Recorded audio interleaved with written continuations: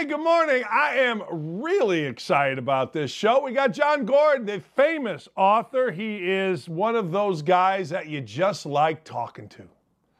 The Energy Bus, one of the most famous books ever, right? I mean, he's got a new book out. You got The Carpenter coming out. Positive Team. My wife is so excited that Jon Gordon is going to be on our show that she may actually pull off. It's kind of ironic. Jon Gordon went to Cornell, played lacrosse. My wife is on her way to Cornell as the creme of Havas softball. Get ready to take on, I don't even know, whatever the hell the Cornell are. The Fighting Cornells, baby. And if the Crim win 2 games, they're in the championship against Princeton. It's big right here. Don't at me, people. It is big. Hey, fellers, can you put up the Elon Musk tweet of the day? Can we get a little musky for us right here? Look at Elon Musk, NBC basically saying Republicans are Nazis. Same organization that covered up Hunter Biden laptop story. Had Harvey Weinstein story early and killed it and built Matt Lauer his rape office. Lovely people. Elon Musk ain't playing. Seriously, Elon Musk, wow. Man, he's not talking about some neighborhood grocer here. He's talking about the National Broadcast Company, NBC. Welcome, everyone. Elon Musk tweeted today is always fantastic. We will continue it as long as Elon Musk keeps giving us ammunition. Actually, not ammunition, just the goods. He's giving us the goods, people. He's absolutely giving us the goods, and I like the goods. You know we love the goods here, big night in NBA, but the news of the day, look, the mad crapper strikes again. I tell you this all the time. It's always the same people. And DeAndre Hopkins has been okay. People are writing nice stories about him. But the truth of the matter is DeAndre Hopkins, who got in trouble, I'll let you look it up at the Combine, he's back in business. Remember when he was traded? Oh, my God, everything went to hell in a handbasket. Articles, front page of ESPN, the magazine. What a great dude this is. Come on. He's back at it again. 6 games, PEDs, obviously says he didn't do it. He's very careful what he puts in his body. Small trace of something.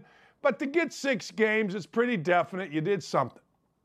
And if you're going to try to cheat the system's going to come for you in the NFL, certainly when it comes to PEDs. Now, I don't want to get into the mad crapper stuff. It was when he was in college. But it is kind of funny. I always follow guys that have problems in college. And most, if not all, although not all, get in trouble again. They just do. I'm not saying it's anything nefarious. I'm not saying it's anything incredibly problematic. I'm not saying any of that. I'm just saying to you that it is usually the same people that get in trouble. Time after time after time. If you get in trouble in college, chances are eventually something's going to happen when you get in the NBA, the NHL, Major League Baseball, or in this case, the NFL. It just does. I'm sorry. I know they're just kids, and I know we're all supposed to make excuses.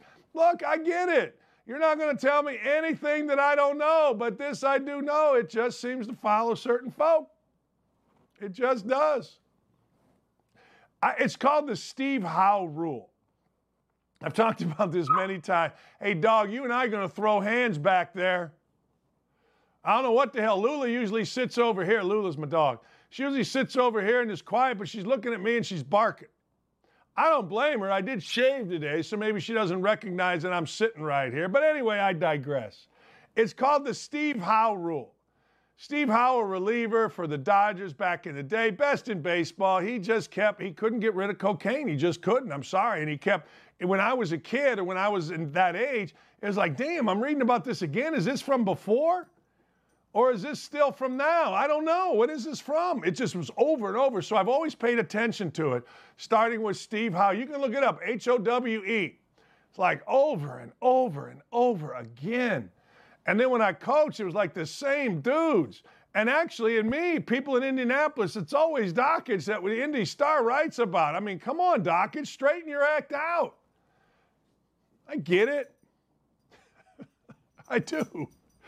But DeAndre Hopkins, man, 6 games. All right. There is full of crap, and then there's Hugh Jackson. Now, I don't know if you remember back on this story, but back when Brian Flores was let go, surprisingly so, I think, to a lot of people, by the Miami Dolphins, he alleged a number of things against the Miami Dolphins, one of which was Stephen Ross, the owner, incentivized losing. He said, hey, look, I'll give you bonuses if you lose. Well, Hugh Jackson thought that he would jump in on this. Now, Hugh Jackson, I've met one time. Sitting at St. Elmo's, it was me, Urban Meyer, Pete Thamel, sitting at a table at the Combine, just having a couple beers and something to eat. Hugh Jackson sat down. And I remember thinking to myself, man, this is a dumbass.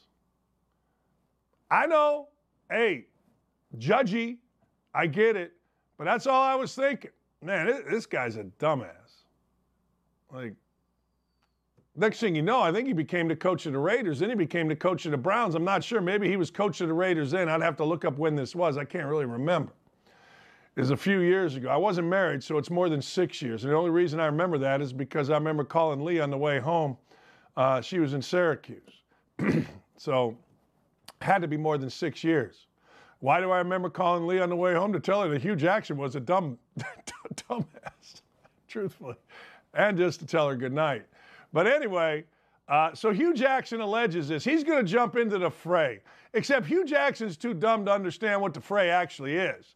When you say that an owner of an NFL team or that the front office of an NFL team is wanting to lose and incentivizing losses, I would like to get up and get this dog out of the house, but I'm going to have to deal with it for the first half hour.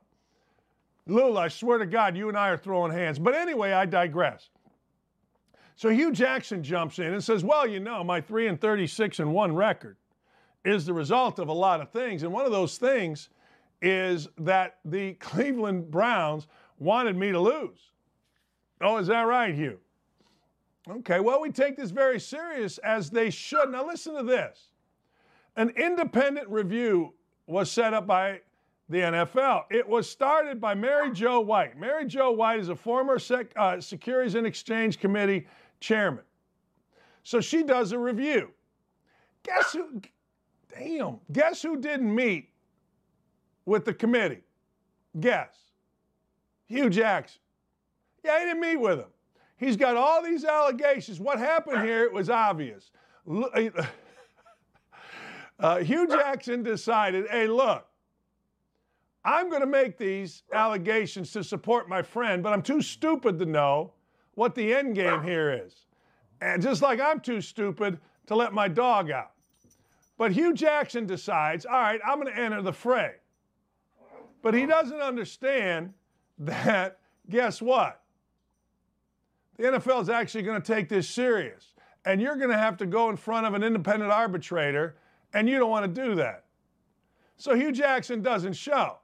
So guess what? They do have his statements, though. So they investigate his statements. And you and I both know what comes out of this. This is easy. When you're incredibly stupid and you make incredibly stupid comments, those comments are 9 out of 10 times rebuked. 99.9, 10 times rebuked. And Hugh Jackson obviously got rebuked. And the NFL came out and said, hey, this is unsubstantiated. There's nothing here. And good for the NFL. Now, you could say to me, well, why would Hugh Jackson go in front? Well, you made the comments. You want to be a big guy? Hugh wanted to be a big guy. He went on social media, and he wanted to be a big guy. I'm going to help my friend Brian Flores. I'm going to make an excuse for my 3-36-1 record. Look, anybody that watched Hard Knocks and saw Hugh Jackson conduct a team, same with Mike Smith. Remember when Mike Smith was the coach of the Atlanta Falcons? We used to talk on my show all the time. That dude getting fired. That dude dumb as a fence post. That dude can't coach blind turkeys to take a dump. That's how dumb that dude is. And Hugh Jackson right in there with old Mike Smith. I think his name was Mike Smith. Are you kidding me? All right, let's see what's next. Same old Draymond. This is what I like. Don't apologize. Ever. Never, ever, ever, ever, ever, ever, ever, and a day. So Draymond Green decides he gets a technical. He gets thrown out of a game the other day. Within like 20 minutes of the game, Draymond Green is doing his podcast on the volume. I think it is Colin Cowherd's group of podcasters. So Draymond Green is literally right there explaining to you. And then Draymond Green comes out and says this. He's like, look, I'm not changing. Now, my dog ain't changing. I ain't changing. I think it gives a little background noise. But I'm not changing. Draymond Green says, screw this. Ain't changing. You know what? Don't. He should not be changing, ever. Now, I would like, as a guy that bet on the Warriors to get to the NBA Finals, I would like for him to stay in the game. I would like for him not to get thrown out. I would like for Draymond to go ahead and get him some triple doubles. But I don't need him changing, acquiescing, because who are you acquiescing to? That's what I always say here. Who do you acquiesce to? When you come out and apologize, who are you acquiescing to? Who are you apologizing to? What's their value that you have to apologize to them? What do you get out of it? You know what you get out of it? Squadoosh. You get nothing out of it. Now, you're in a relationship. You do something stupid. That dog's going to have to apologize to me after this thing is over. And I'm going to get a damn apology. Yeah, I am. But anyway, long story short. Hey, get over here. Come here. Come here. Come here. Get up here. Get up here. Come here. Come here. Come here. Hey, come here. Come here. All right. What a show, huh? If I'm not going to the bathroom, then I got a dog barking. That's why you watch this show. I mean, I could stand there in my little princess pose like Greenie does in front of a screen, or I could be petting a dog between my legs so it doesn't bark and having to go to the bathroom half the time. Which would you rather have? I know which one you'd rather have. You'd rather be right here, baby. Yeah, you would. Anyway, Draymond Green, just like you, Lula, don't apologize. I know my dog's name is Lula. All right? I know. Yeah. Well, Lula Mae Bickford is the reason my dog's name is Lula. Lula Mae Bickford was my wife's aunt, great aunt, something like that. She was a hussy. She was married 6 times. She was a woman about town. She knew what she liked and she went at it. That's my dog, Lula Mae Bickford. I don't like dogs, but this is a rescue dog. And somebody once said to me about my dog, well, you know, you think you rescued the dog. Well, that dog rescued you. Yeah, my ass. Yeah, just stop with that. You know, and when I got a dog, everybody on my radio show in Indy knew I didn't like dogs. Isn't that right? YouTube channel. They know I don't have the dog gene. Right? I don't. Like, hey, look, if the dog went and ran away, I always tell Lee, she had a good run. Which makes people absolutely crazy. But I don't have the dog gene. I don't have the cilantro gene, and I don't have the dog gene. Sorry. But I'd be good to the dog. I walk the dog every day. I'm petting the dog. You know, these hands underneath there, this isn't Jeffrey Toobin style, by the way. This is me petting a dog. So get that straight right now. Don't confuse the two. All right. I'm never going to change the way I play basketball. It's gotten me this far. Got me 3 championships, 4 All-Stars, Defensive Player of the Year. I'm not changing now. My reputation is a badge of honor. Not everyone can earn that reputation. That's what I say about me. You and me, Draymond, baby, we're kindred spirits. That's right. That's right. My reputation got me more publicity, notoriety, money than I ever imagined. That's right, Draymond. You don't change. Because who are you changing to? Brian Windhorst? Who cares what the clowns on TV say? Who cares? You do you, man. It is a badge of honor. Not everyone can have that badge of honor. Again, my left hand is petting a dog, okay? Don't get any crazy ideas, you CNN watchers. Don't even think it. Never leave New York by your own volition if you are a baseball player. If you are a baseball player, you never leave New York, you never leave Boston. If you are a player, a starter in New York or Boston, never leave. Latest example, Robbie Cano. Robbie Cano was on his way to being one of the great second basemen of all time. Robinson Cano was not good. He was great with the Yankees. He was great. And then he did what a lot of people do, which I got no problem with if that's what you want to do. But I've always said Derek Jeter would have been a great player, but he wouldn't have been Derek Jeter if he was shortstop for the Kansas City Royals, or in this case, the Seattle Mariners. I'm a big fan of Robinson Cano when he was with the Yankees. I'm not going to lie about it. I haven't seen Robinson Cano play one time. One time. And haven't cared about him playing one time since he left New York, the Yankees. Not one. So Robinson Cano goes, and now he's 39 years old. And good for Robinson Cano. He's made a lot of money, but yesterday the Mets had to cut him. The Mets had to cut him 1 year after he got suspended for the entire year for, guess what, PEDs. That's right. So Cano goes out. He's not playing well. He's batting 195, 1 home run, 3 RBIs, 501 OPS. And you know what? He's only played in 12 of the 23 games.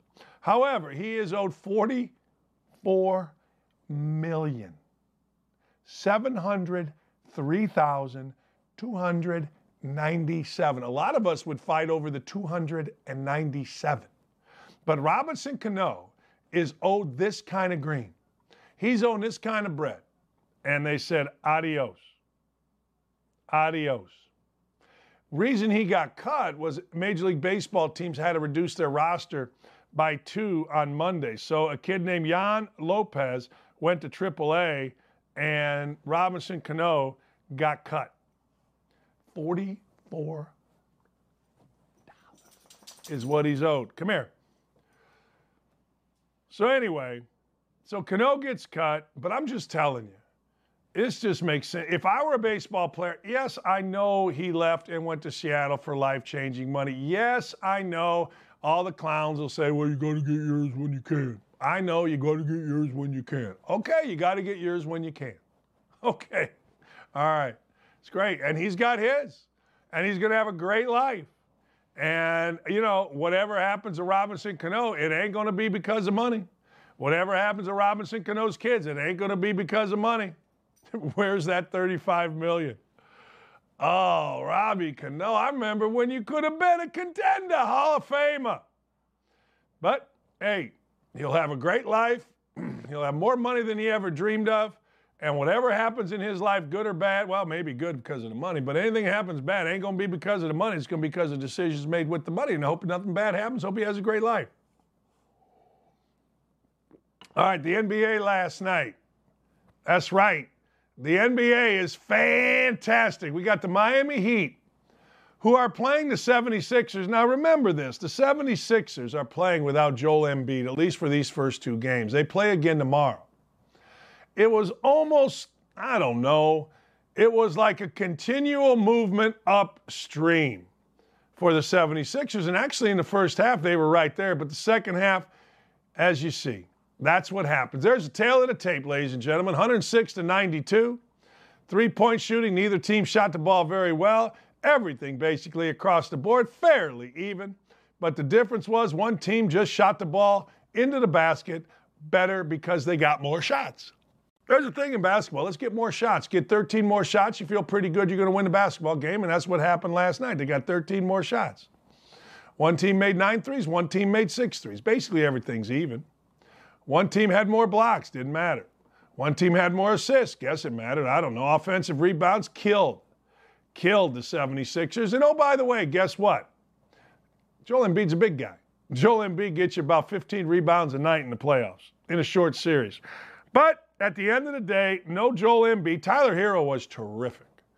Tyler Hero was high energy. In fact, remember the name Duncan Robinson? Duncan's a family friend, signed for $90 million. The day after he signed, he was at our house hanging out.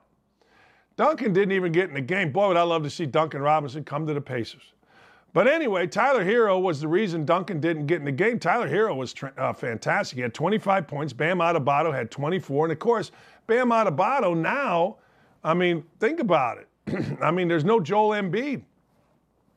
DeAndre Jordan's a good player, but he's old. James Harden, man. James Harden, one thing about James Harden over these last couple years, James Harden been exposed. Seriously been exposed. Let's be honest. There was a long time where we thought James Harden could lead a team to a championship. James Harden, again, I'm going to use the same phrase, couldn't lead blind turkeys to take a dump. Now, blind turkeys will usually take a dump. But if James Harden's leading them, they wouldn't do it. They would be like my dog.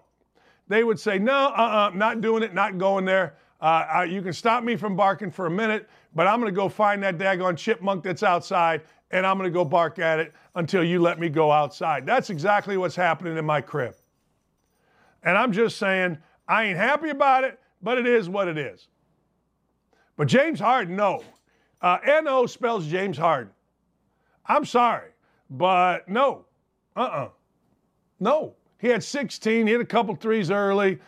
His game just has not translated worth a daggone. It just hasn't. I'm sorry. Get mad, glad, angry, or sad. It hasn't translated. Nothing good's happening with James Harden on the court. All right, let's turn our attention, and this is a bad beat. -6 is what it got to. Dallas, the Mavericks, on the road, taking on, I only got a couple minutes, and I'll get this dog outside. You're not going to hear one word from 121 to 114. Now, look at this. You rarely see this in the NFL or the NBA, whichever one you want. But you rarely see a team shoot 50% anymore. Why? Because they shoot a lot of threes. I want to show you something. You score, hey, get over here. Come here. Come here. You scored 121 points, did the Suns. Look at how many threes they shot. Only 28. Like, teams are shooting 50 threes. The Celtics shot 50 the other day.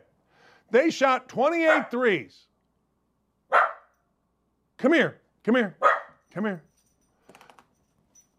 You chose to watch this show. The Suns shot 28 threes. That's it. 92 attempts, 91 attempts, 28 threes. Let's look on the other side. 39 threes out of 84 attempts. I look at that every time. Now, it is pretty cool that there were 18 of 18 from the free throw line. I wanted to talk about that. You know, I fell asleep during the game. I'm not going to lie. But while I fell asleep during the game, I can't remember because I fell asleep during the game, but did the announcers even try to jinx this? Did they say, hey, look, they're 16 of 16 from the line? And somebody went, oh, man, you can't. I jinxed more teams, and I'm not going to lie to you. I didn't do it intentionally because when I was announcing games, I didn't want guys to miss because the one thing I used to keep track of in my feeble little brain was points. I wanted to know in high school, how many points did I have? And if anybody asked me in the middle of the game and I told them, yeah, I got 20. I figure the same thing with college kids. How many you got? So I want everybody to score. Scoring makes basketball fun, so I purposely never said it. But anyway, DeAndre Ayton, Devin Booker, what a difference Devin Booker makes, right? Doesn't Devin Booker make a difference? Let's see here. My man Brunson, he's not getting the ball nearly enough. It is now going through 30 shots a game, Doncic, 45 for Doncic, which is incredible to me. But having said that, let's look at what's going on here. Every starter for the Suns is in double figures. Everyone. Cam Johnson, the kid who transferred from Pittsburgh and went to North Carolina, and I remember arguing with two GMs of the NBA, like, you guys are nuts, that's an NBA player. No, you know, he doesn't do this. I go, yeah, okay. Well, he's 6'9", he can shoot the ball. He had 17 last night and made 3 threes. Why aren't I a general manager in the NBA? DeAndre Ayton, I will tell you why, because I thought DeAndre Ayton was a little bit stiff. Thought he'd be a good player. Didn't know he'd be this good. 25 for DeAndre Ayton, 23 for Booker, 19 for Chris Paul. It just goes on and on and on and on and on. It's going to be a tough stretch. I don't know. 45 is a ton. Let's go Luka Doncic, that kind of thing. He also had 12 rebounds, 8 assists, but he had 5 turnovers, and the ball stopped a lot. Now, defense is the problem for the Mavericks. Let's look at their team and tell me who really is a defensive player. Brunson can guard. Doncic can't guard. Powell can guard a little. Bullock can't guard. Finney Smith can guard. Other than that, you really don't have guys that can guard. Bertans, Kleber, Dinwiddie, not so much. Dinwiddie a little bit. That's going to be the problem. If Dallas is going to win, they're going to have to shoot at high velocity, 39 threes in 85 games. And you know what? They're going to have to make a bunch. They didn't do it last night, so they got beat. I got a monster for you today coming up. Now, I want to explain this to you. Coming up, the top 5 all-time draft picks in the NFL, based somewhat on value. You're going to disagree with some. But here's what I always say. I can't tell you that anybody was ever better in the NBA than Wilt Chamberlain. But I didn't see Wilt Chamberlain. His numbers are stupid. I didn't see Jim Brown. I didn't see him. You know what I'm saying? So I'm not putting Jim Brown in there. I'm only talking about guys that I saw and where they were drafted with my top 5. All right? So my top 5, and I'm curious yours. We got a nice crowd today. We got big old crowd on Twitter. We got a nice crowd here on the YouTube chat. We're having a day. My dog is barking. Away we go. What the heck? Who cares? Stay here. I'm going to be right back. But the first thing I'm going to do is I got to unstrap here from this thing in my ear and this microphone, and I got to get this damn dog out of here. Right? I mean, you don't want to hear a dog. Also, John Gordon coming up at 10 o'clock. I am mad about it. Coming up at 10:30. There's some stuff, hey, look, I'm just mad about. Right now, I'm a little bit peeved at this dog right here. I'm not going to lie about that. D-O-double-G, you see, got to get out of the house. Now what you're going to hear is there's a sliding glass door right here. After I let her out, you're going to hear a more muffled bark, but she ain't coming in. We'll be right back. Man, I'm fired up. Sack the hell up and don't go anywhere. Don't at me. We'll be right back after this. Hey, welcome back. You're not going to hear that dog. That's why you listen to this show. I'm telling you. The NFL draft just happened. And we all grade the draft, right? We all say, hey, look, this team, my team, got a great draft. I cannot believe Alec Pierce was still there in the 3rd round. Oh my God. Oh my God, I can't believe it. Can you believe he was still there? Yeah, I can believe it. I mean, what do I care? I mean, hey. So I started thinking to myself, who are the best all-time draft choices based on production?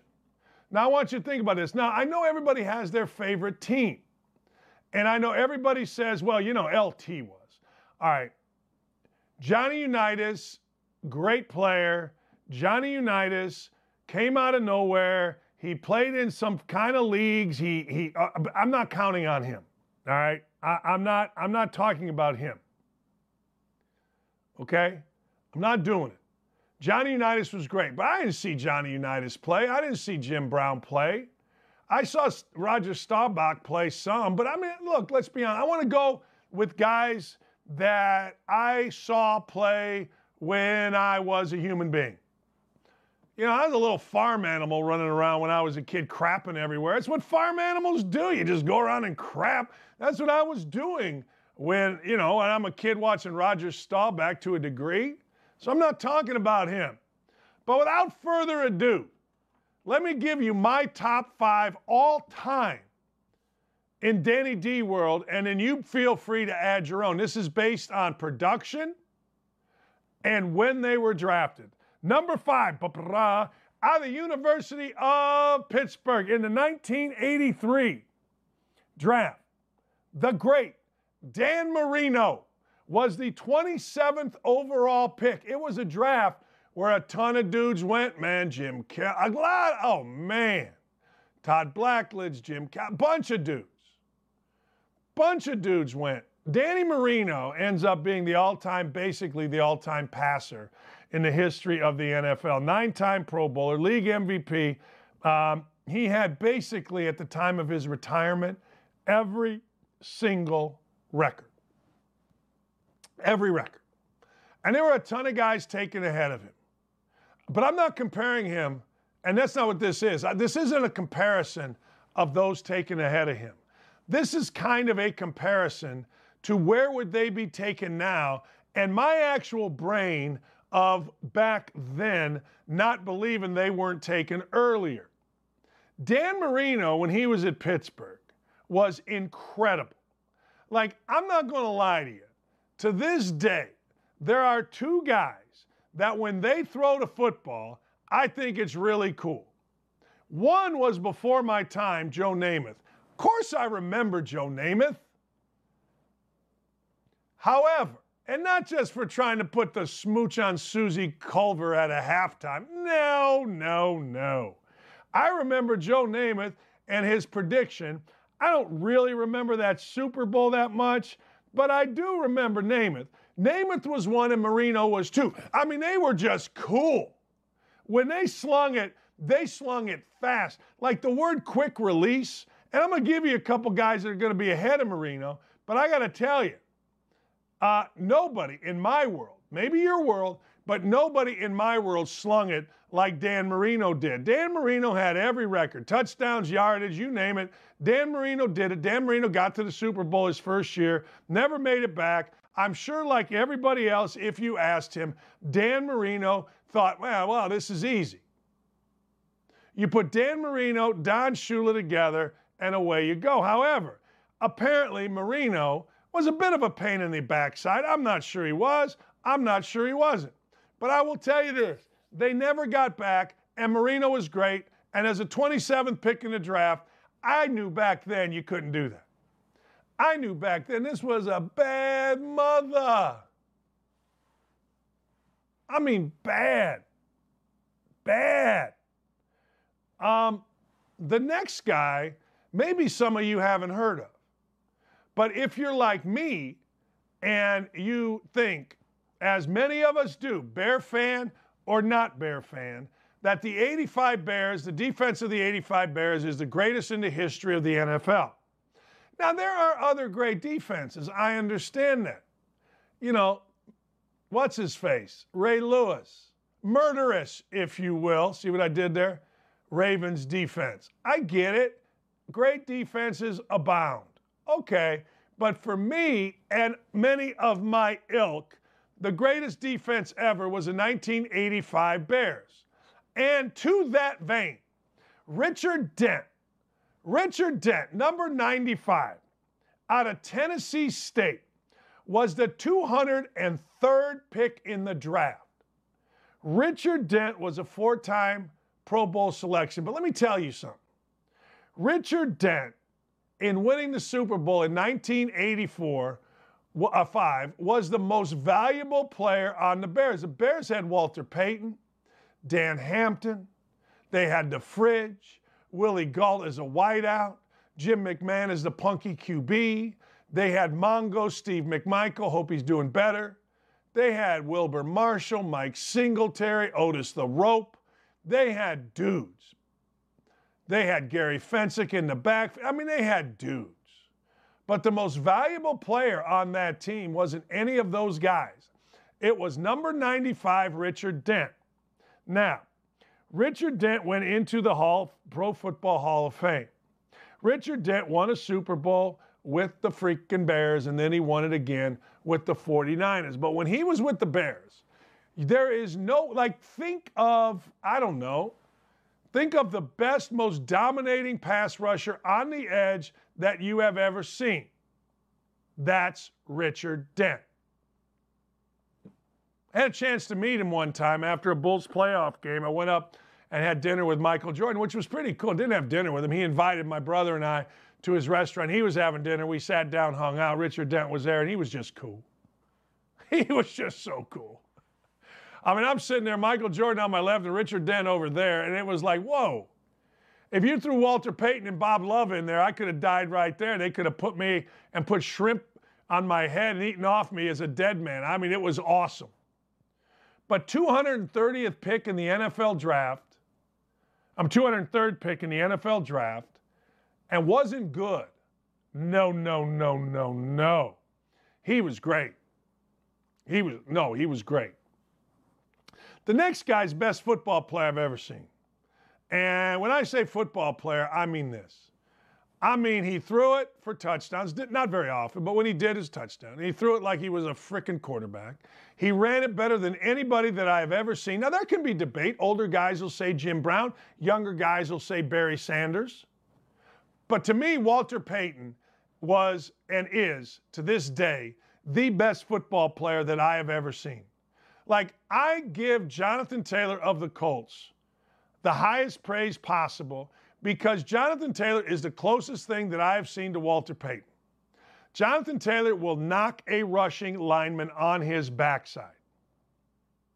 Jonathan Taylor will catch a ball out of the backfield.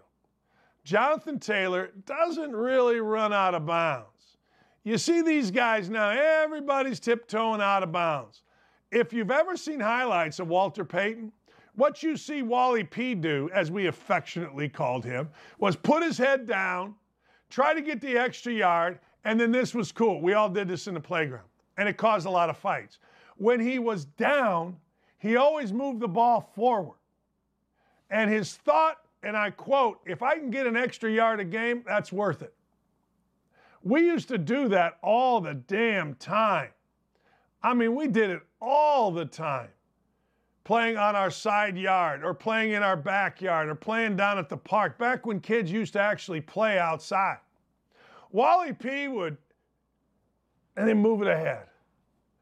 And then you'd have to argue like, hey, you were down right here. No, I wasn't.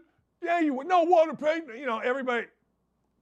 Wally P caused us some angst. But in the 1975 draft, I remember this. He was the fourth pick of the draft. And Wally P is the fourth pick of the draft. You say, well, that's not overvalued. Walter Payton came out of Jackson State. Now, let me ask you a question. I understand now we might understand that Jackson State has good football players. But in 1975, I was like 12 years old. All right? So I'm 12 years old. I rush to get to Gary Post-Tribune, and I can't wait to see who the Bears have picked. I grew up outside Chicago, Maryville, Indiana, and I'm getting the paper. I open the paper. I hope it's a guy named Don Hardiman, a fullback. Think about that. A fullback from Houston. They didn't draft Hardiman. I go down the list. They drafted Walter Payton.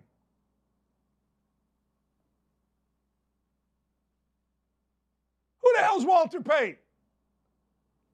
What'd they do? I wanted Don Hardiman. I didn't cry. I mean, what the hell? I wasn't like, a modern millennial.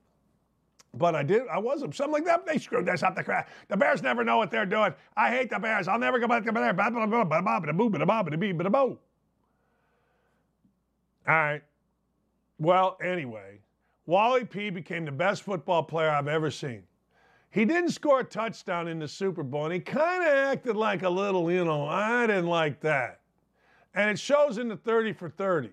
Yes, he deserved to score a touchdown in the Super Bowl, but after all the suffering that he went through with different coaches and bad teams and horrible lines, Walter P., I was glad to see him just in a Super Bowl. I was glad to see him just get to a damn Super Bowl, win the Super Bowl in a route, and get a ring. I mean, what are we talking about? But Wally P., God bless you. God rest his soul. Wally P. made a mistake. I have a good friend who had the same liver disease Wally P. did. Wally P. went to the wrong doctor, but I digress. All right, number 2 on this list, Joe Montana. Joe Montana, let me make sure I have it because I always get it wrong. Joe Montana was the 82nd pick in the 1979 draft. Now, I'm not going to lie to you. I grew up an hour away from Notre Dame, hour 15, hour 20, but it's a toll road. You go really fast. I mean, there's no cops on a toll road. But anyway, there's not. I mean, if you go 80-94, then there's going to be cops. But pro tip, when you're in Gary, Indiana, and you get up the top of I-65 and you're going to go to Chicago, never, ever go to the Dan Ryan. Don't go 80-94 to the Dan Ryan. Get on the toll road, go 110. Next thing you know, get off on Stony Island. You got to go through, then you're, boom, downtown. Don't at me. But anyway, number 2 on the hit parade, Joe Montana. Let's be honest. 82nd pick. He played at Notre Dame. He was captain comeback of Notre Dame. Everybody talks about the Cotton Bowl where he was great. But 82nd pick for Joe Montana. But I can see it. Back then, it was like, all right, can you throw it to here? You don't have to throw it way over there. You can, you should. Terry Bradshaw did. Terry Bradshaw would load it up and fire it down to Lynn Swann and John Stallworth. But the West Coast offense of Bill Walsh, bing, bing, bing, throw it to Ronnie Lott and let him, not Ronnie Lott, what am I talking about? Roger Craig, and let him run. It's a pretty good move. John Taylor, Jerry Rice, it all came together in the 80s. But I could see looking back where Joe Montana was a bit overlooked. I can also see where Joe Montana got lucky. Joe Montana fit in perfectly to the system that Bill Walsh was starting to run with the San Francisco 49ers. But also, Bill Walsh fit Joe Montana in. It was a perfect marriage. And that doesn't happen all the time. Tom Brady and Belichick, perfect marriage. Bill Walsh, Joe Montana, perfect marriage. For a year, until everybody got greedy, Jim McMahon and Mike Ditka, perfect marriage, and then both wanted to get all the money from over here. They didn't want all the championships right here, Ditka and McMahon. Right here, all of this is no good. Right here, let's get titles is what Belichick, Brady, Montana, and Walsh did. And with the 82nd pick out of Notre Dame, they knew they were getting a couple things. One, they were getting a guy that was not afraid of the moment in Joe Montana. Remember the famous quote, game-winning Super Bowl? Hey, that's John Candy over there. That's awesome. So they were getting a guy that was never afraid. They were getting a guy that wasn't going to shy from the big moment. And let's be honest, that's a very underrated thing to try to scout. If you're going to play in the NFL, guess what's going to happen to you? Particularly now with social media. You're going to have to play in big moments. You're going to have to play in front of a worldwide audience, and even then.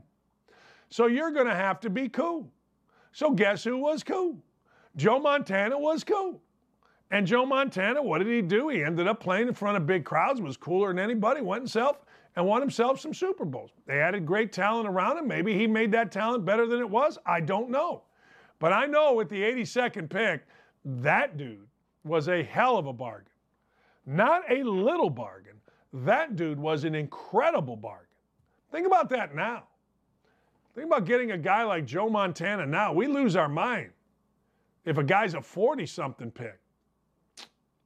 But, and this is no surprise, in 2000, the Patriots picked Tom Brady. Now, the Patriots, don't act like you knew. Don't act like you had any idea. You picked Tom Brady 199th. 199th in the NFL draft. The New England Patriots select Tom Brady, Michigan. And you know what? I was in Bowling Green, Ohio at that time. And Bowling Green, Ohio, for those of you that don't know, is literally an hour to Detroit. Actually, you cut it off. It's only an hour to Ann Arbor. So I knew Drew Henson. I knew all these guys, but I'm not going to lie to you.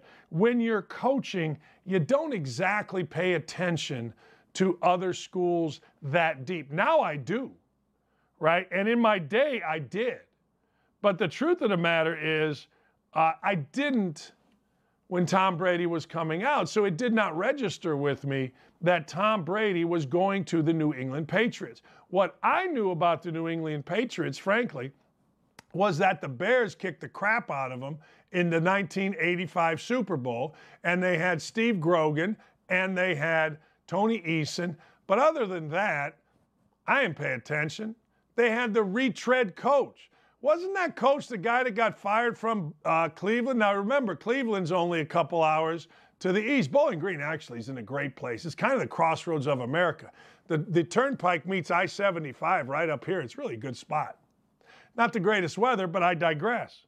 But let's be honest. So all of a sudden, you draft Tom Brady with the 199th pick in the NFL draft. Nobody gave a rat's. Nobody cared. turned out to be a pretty damn good pick. And let me explain to you why it turned out to be a pretty good pick. As I look down this list, okay, the one thing that I see from Brady to Montana to Peyton to Dent to Marino, talent, no question. But you know what I see? An internal crazy mental toughness in every one of those guys. Like Brady, anybody more mentally tough than him? Like Tom Brady was a dude's dude, is a dude's dude. When you see him on those arena shows, what's he doing? He's swearing, he's just talking like a guy. Joe Montana knew who he was. Joe Montana didn't just go out to San Francisco and become a quarterback. No, Joe Montana went to San Francisco, and Brady did the same thing. He married the hottest woman in the world, Janet Jones. Yeah, he did. So did Brady. Wally P. Wally P was a dude's dude. Like Walter Payton is from Jackson State. Jim McMahon is kind of a Mormon knot that ended up at a Mormon school, defied all. He was a rebel. They became best of friends. McMahon wore a headband. He got fined all the time because a note on his headband would make fun of something. Well, guess who wore a headband too? The greatest star in the NFL, Walter Payton. A dude's dude. Richard Dent, a little bit crazy, a little bit introspective, but again, a dude's dude. Dent, kind of quieter, a ferociousness. McMichael, insane. Mongo, this is the defensive front. Bears. Dan Hampton, completely out of his mind. Big, strong, movie star looks.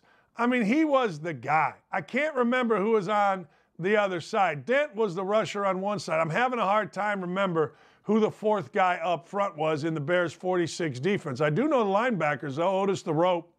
I'll let you figure out why he's called Otis the Rope. Mike Singletary, and then Wilbur Marshall, the most athletic linebacker, non-LT division that I ever saw in my life. But they had a weird cast of characters. And Richard Dent fit in with two Southern crazy people in McMichael, who I've gotten to know and is insane, and Mongo, who unfortunately I had gotten to know just a minute, but now is battling ALS.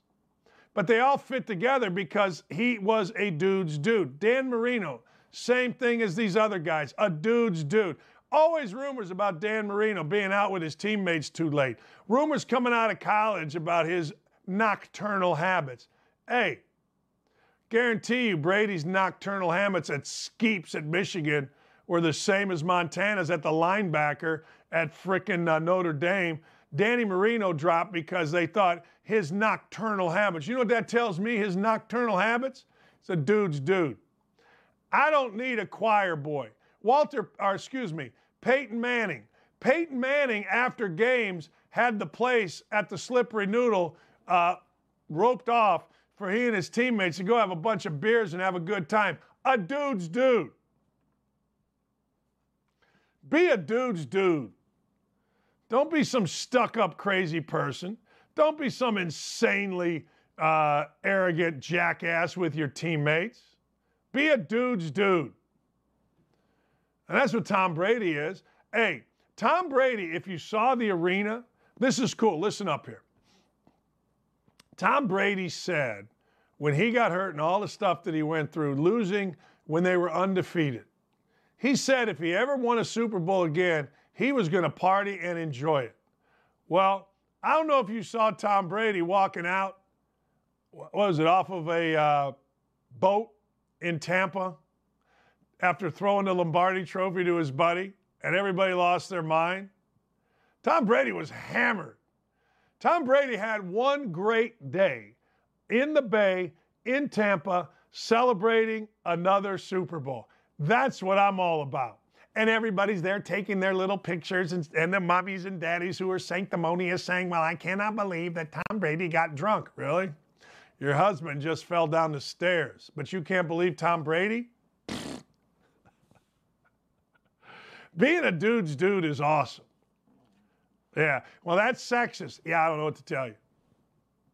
I can't, you're a misogynist. Yeah, I don't know what to tell you. I don't know. But all 5 of these guys, now, drafted at different times. Wally P was 4th. I mean, that's not, I don't know what that is. You can add to your own list if you like, but in my opinion, these are the 5 best. Like, again, I don't know who was taken around Jim Brown. Jim Brown, everybody that is older than me tells me not only was he the greatest football player of all time, but he was the best lacrosse player of all time. And in fact, Jim Brown and a bunch of dudes, Ernie Davis started it, but that wore number 42 at Syracuse. The number 42 is retired, but it's used. Let me explain. The number 42 at Syracuse is like sacred. If you wear number 42 on any team at Syracuse, that's something. That's a badge of honor. It was actually the same thing at Indiana when I went there. The number 42 was big time. Scotty May wore it. Mike Woodson wore it. When I went to Indiana, nobody had the number 42. They gave it to a guy named John Flowers, and I was pissed. I wanted to wear the number 42. They gave me the number 11. The only other number 11 was Isaiah, so I thought that was pretty cool. But I wanted number 42. 42 at Syracuse, man. So that's the impact that Ernie Davis and Jim Brown, Floyd Little, they all had at Syracuse, and that's pretty cool. But I didn't see him. I didn't see Johnny Unitas. When I was a kid, Johnny Unitas was an old man wearing high tops and a flat top. My hair was long, my hair was feathered, and it was freaking glorious. It was. Don't laugh. So there you go. We're going to have a top 5 for Tuesday every Tuesday, and we're going to have a What the Hell Wednesday tomorrow. So if you have any what the hells, if you've seen something that is just incredibly stupid and you want to send it to me, we will use it as a What the Hell Wednesday. Last week, we had a guy that married a hologram. I'm going to ask John Gordon about that. There's some weird things in this world. Now, see, John Gordon, who's coming up, is our favorite author. John Gordon has impacted so many people, but I like John Gordon's story better. I think John Gordon's story is cool. I think John Gordon's story is really cool. So we're going to talk to John Gordon coming up here in a couple of minutes. So stay right with us. And, hey, look, and here's the other thing. Don't at me about this. I didn't even know, yes, I did, but I didn't have him on because of this. I didn't know John Gordon was isn't promoting a book. I didn't know he had a new book out. But I'm glad he does, because I wanted John Gordon on because every Sunday, this is a true story, every Sunday I asked my wife, the lovely Lee Ross Shaw Dockage, I put her first married name in there because I'm cool like that. But every Sunday I asked my wife, hey, who should I have on this week? And every Sunday, she says, John Gordon. And every Sunday, I go, yeah. Finally, this Sunday, I was smart enough to say, hey, John, can you come on the show? And he's coming on the show. We're going to talk to John Gordon when we come back. Stay right here. Tell your friends. But also, send me a What the Hell Wednesday, because, frankly, about 8 o'clock, I'm ready to go to sleep. They send me the homework for the next day's show, and I'm tired. I'm old. Look at this head. We'll be right back. The best author in the country, John Gordon, next. That's it. I got to take a break. We'll be right back with more on Don't At Me across the Outkick Network. Yeah, you know, I said it before we went to break. Every Sunday I asked Lee, who should we have on? And, you know, always John Gordon's name comes up every single Sunday. Like she said, Charles Barkley, so I called Charles. He came on. Pat McAfee. People have been very nice, but Lee is basically the content director, and we're very honored and thrilled to have what I think is the nation's #1 author, John Gordon, join us. Hey, you went for a run earlier. You're 51 years old. How far is a guy 51 years old in the Florida heat run on a nice Tuesday morning? That's a great question, Dan. It's actually a walk run. You know, I don't want to run the whole way. So I will walk, then run, walk, then run. So a total about 4 miles total, get back. And I always finish, you know, sprinting towards the end. I learned that from Dabo Swinney. I went for a run with him during training camp, and we ran like, I thought it was going to be like just a mile. He goes, you want to go for a jog? We wind up running 5 miles, and then he sprints the last 200 yards. So I'm having a sprint with him 200 yards, but I've done it ever since. Let me ask you, there's got to be some kind of weird coach philosophy among, on the 200 yards at the end. What's the philosophy there? I think it's about just finishing strong, right? In a game, you're going to finish strong. When he comes down that hill, you know, when Clemson's playing before the game, he's sprinting, right? People think it's about himself. No, he's just saying, hey, we're going to finish. This is how I do things. This is how we do things. And I think it sets the tone as a leader, right? You lead by example, and how you lead will inspire others to follow. John, I want to get into a couple of things. Your life and my life actually have a weird irony today. You went to Cornell. You played lacrosse at Cornell. My wife is actually on her way to Cornell, as the Crim of Harvard, where my stepdaughter plays, are taking out, what is Cornell? Big Red? Is it the Big Red? It's the Big Red. Yeah. I want to get into a couple of things. You, at one point, you've talked about this, you were not a writer, correct? Or you were not an author. You basically lost your job, went broke, and had to figure it out, correct? That is correct. And by the way, congratulations to your stepdaughter. That's awesome that she's playing lacrosse, that she's, you know, embarking on that. That's incredible to play for Harvard. Look out. That's amazing. But I want to say, yeah, my journey began when I was really negative, miserable, lost my job during the dot-com crash. Before that, I was a bar owner in Buckhead, actually opened up a bar in Buckhead at the age of 24. And so I had that place, started a nonprofit, went to law school, dropped out after a year and a half, realized it wasn't for me, went to go work in the dot-com world, thinking I was going to make my fortune, lost my job during the dot-com crash. Everything came crumbling down. Wife almost left me because I was so miserable. I'm blaming her for why my life was so bad. And she had enough. So she gave me this ultimatum and said, you know, if you don't change, we're over. And I knew I needed to change. So that began this journey of working to become a more positive person. And then I figured out, hey, you know, this is what I want to do. I want to help other people get through their challenges the way I, you know, was able to get through mine. I actually started a newsletter at the time, 5 subscribers, my mother, my brother, my best friend from college, you know, I'm sending that newsletter out, and eventually people started reading it. And that's what led me to write these books. I didn't wake up one day saying, you know, I'm going to be an author, but I did ask what I was born to do. And I remember in that asking, like, why am I here? What is my purpose? That is when writing and speaking became very clear to me. What did you have to change? Well, I had to change me, right? We often want to change the outside world, but you have to change yourself. We create from the inside out, not the outside in. Great teams, great sports, right? Great leaders. Every great team leads from the inside out. They don't allow the expectations, the noise, the behaviors of others to affect who they are and what they do, right? So I had to stop blaming everyone else. The first rule of the Energy Bus, my most popular book, is you're the driver of your bus. You have to choose the kind of ride it's going to be. So I had to change my attitude. I had to stop blaming and complaining. I had to start feeding myself every day with positivity, because I'm not naturally positive, right? I grew up in Long Island, New York, in a Jewish Italian family, a lot of food, a lot of guilt.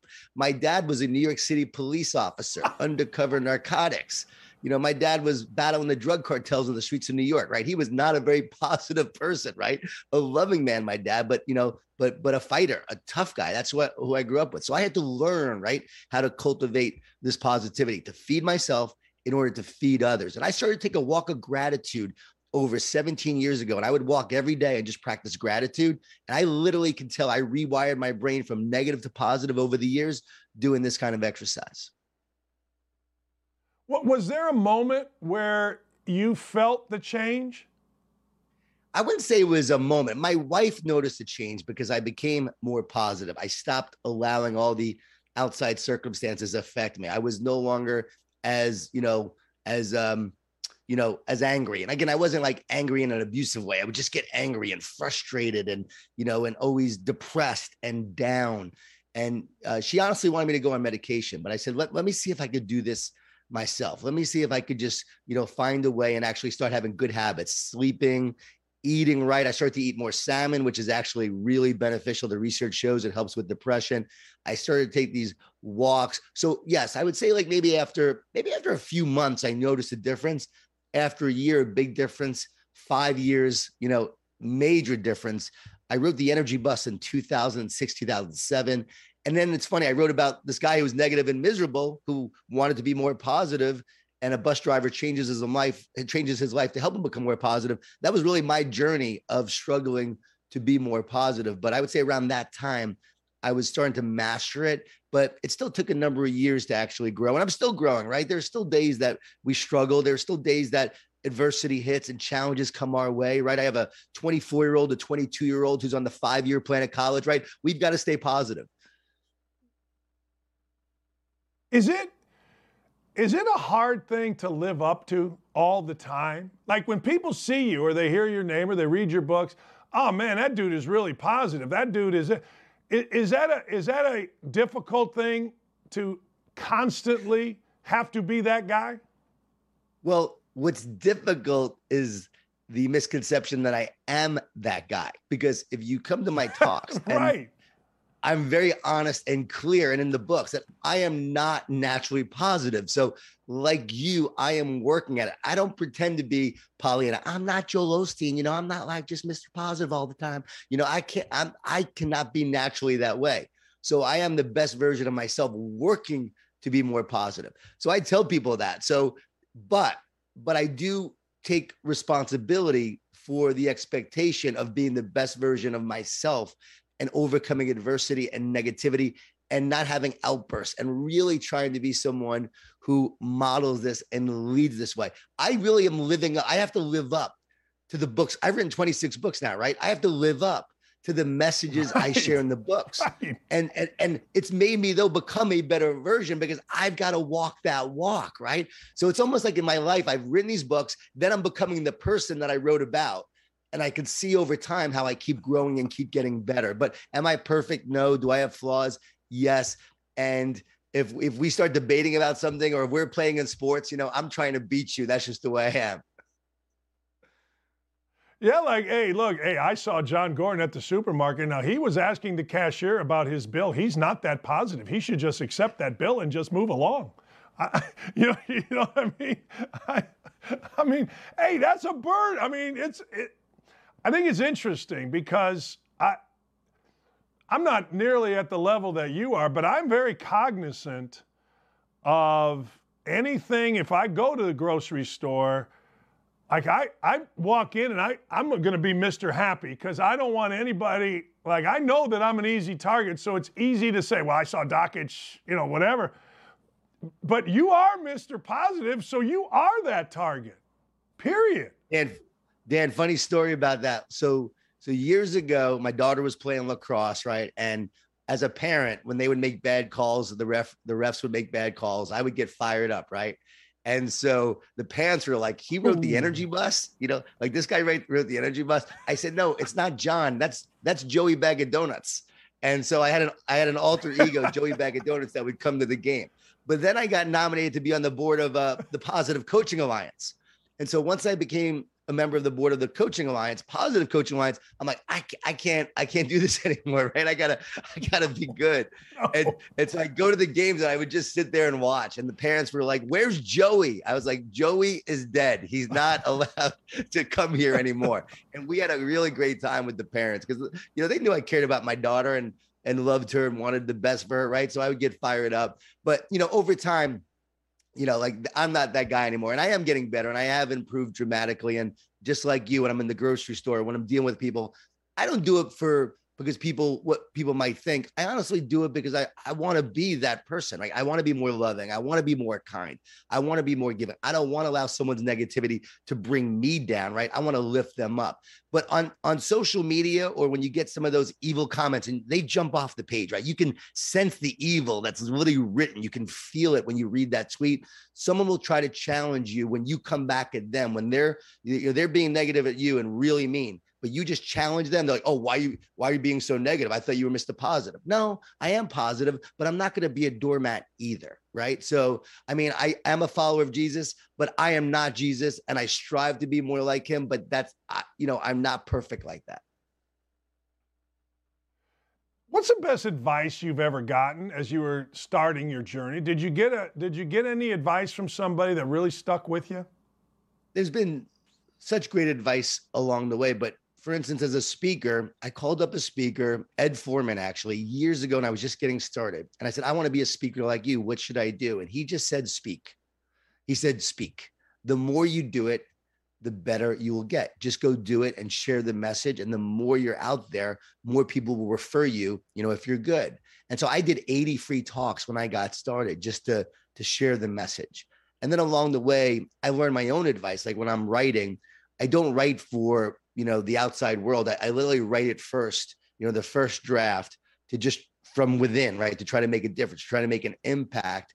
And it's not trying to be perfect. I just write. And I love the reader and I love the process of writing. When you love the process, this goes for sports as well, you will love what the process produces. So just love the process. And the more I've done that along the way, that's had a huge impact. But the best advice I've ever heard is from Dr. James Gills, only person on the planet to complete 6 double Ironman triathlons. That's 6, and that's a double Ironman. Last time he did it, he was 59 years old, and he was asked how he did it. He said this: I've learned to talk to myself instead of listen to myself. And I think that's the best advice, because when you listen, you hear all the fear, the negativity, the doubt. But when you talk to yourself, you can feed yourself with the words and the encouragement that you need to keep on moving forward. I've done this a lot over my life, and I really believe it's one of the reasons why I've been able to overcome a lot of the adversity I faced. What is the Energy Bus? What does that book mean to you?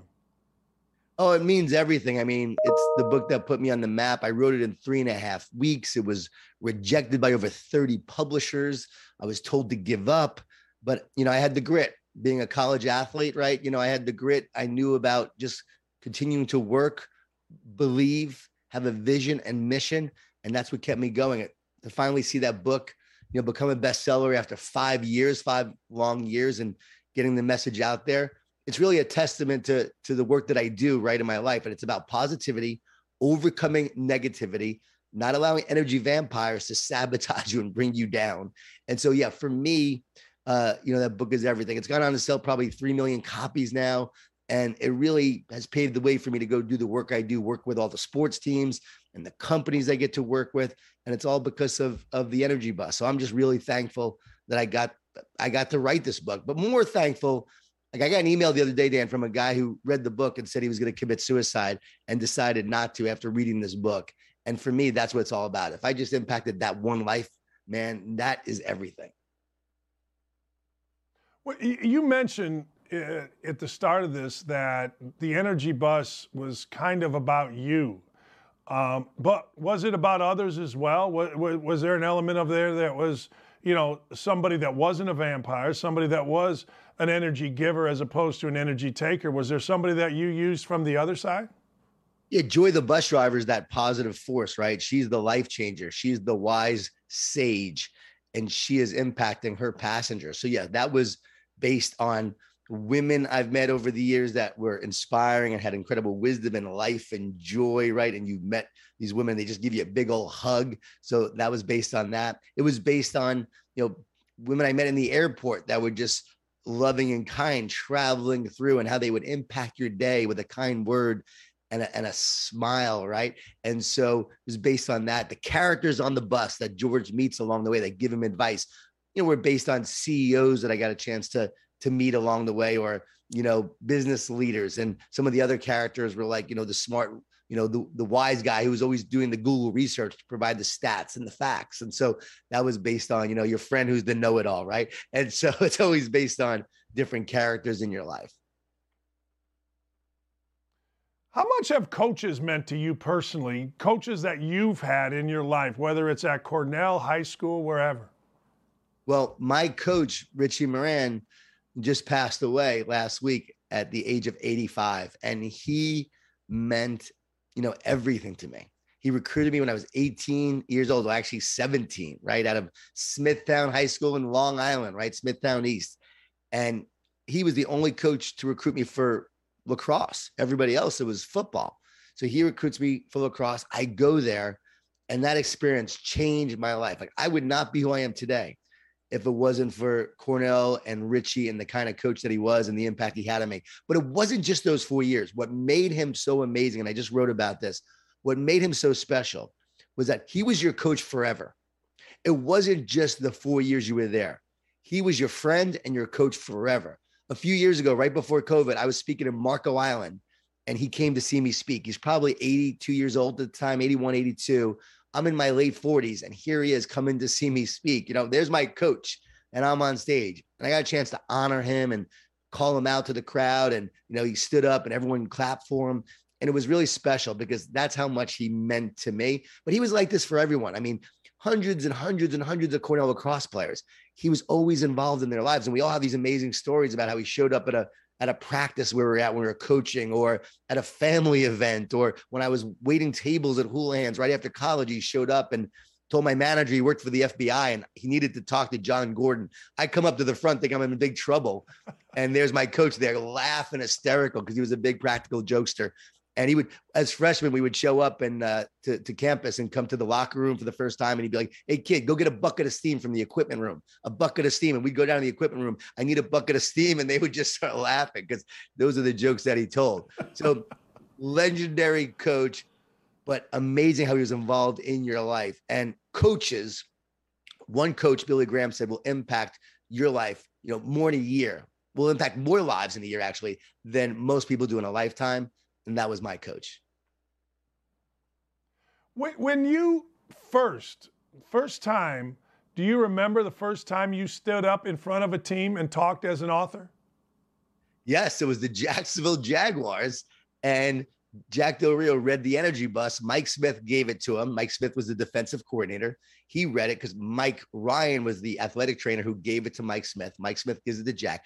Jack reads it, calls me out of the blue. I'm 35, 36 years old, right? And Jack Del Rio is meeting with me in his office. He's an imposing man. I'm an unknown author. No one knows who I am. I just wrote this book that just came to me, right? And I write this book. It comes out. And he said, "Hey, I really like this book. You know, these energy vampires, they're always trying to bring me down. And I've learned that I have to be more positive than the negativity that I face." And I was like, wow, something I wrote actually, you know, impacted him. That's amazing. He's like, "Vampires." And so he said, "I'm going to have you speak to the team." I said, I said, "You got it." He said, "Will you do it?" I said, "Yes, but I want everyone to read the book and I'll speak." I don't know why I said that. I was just bold. He said, "You got it."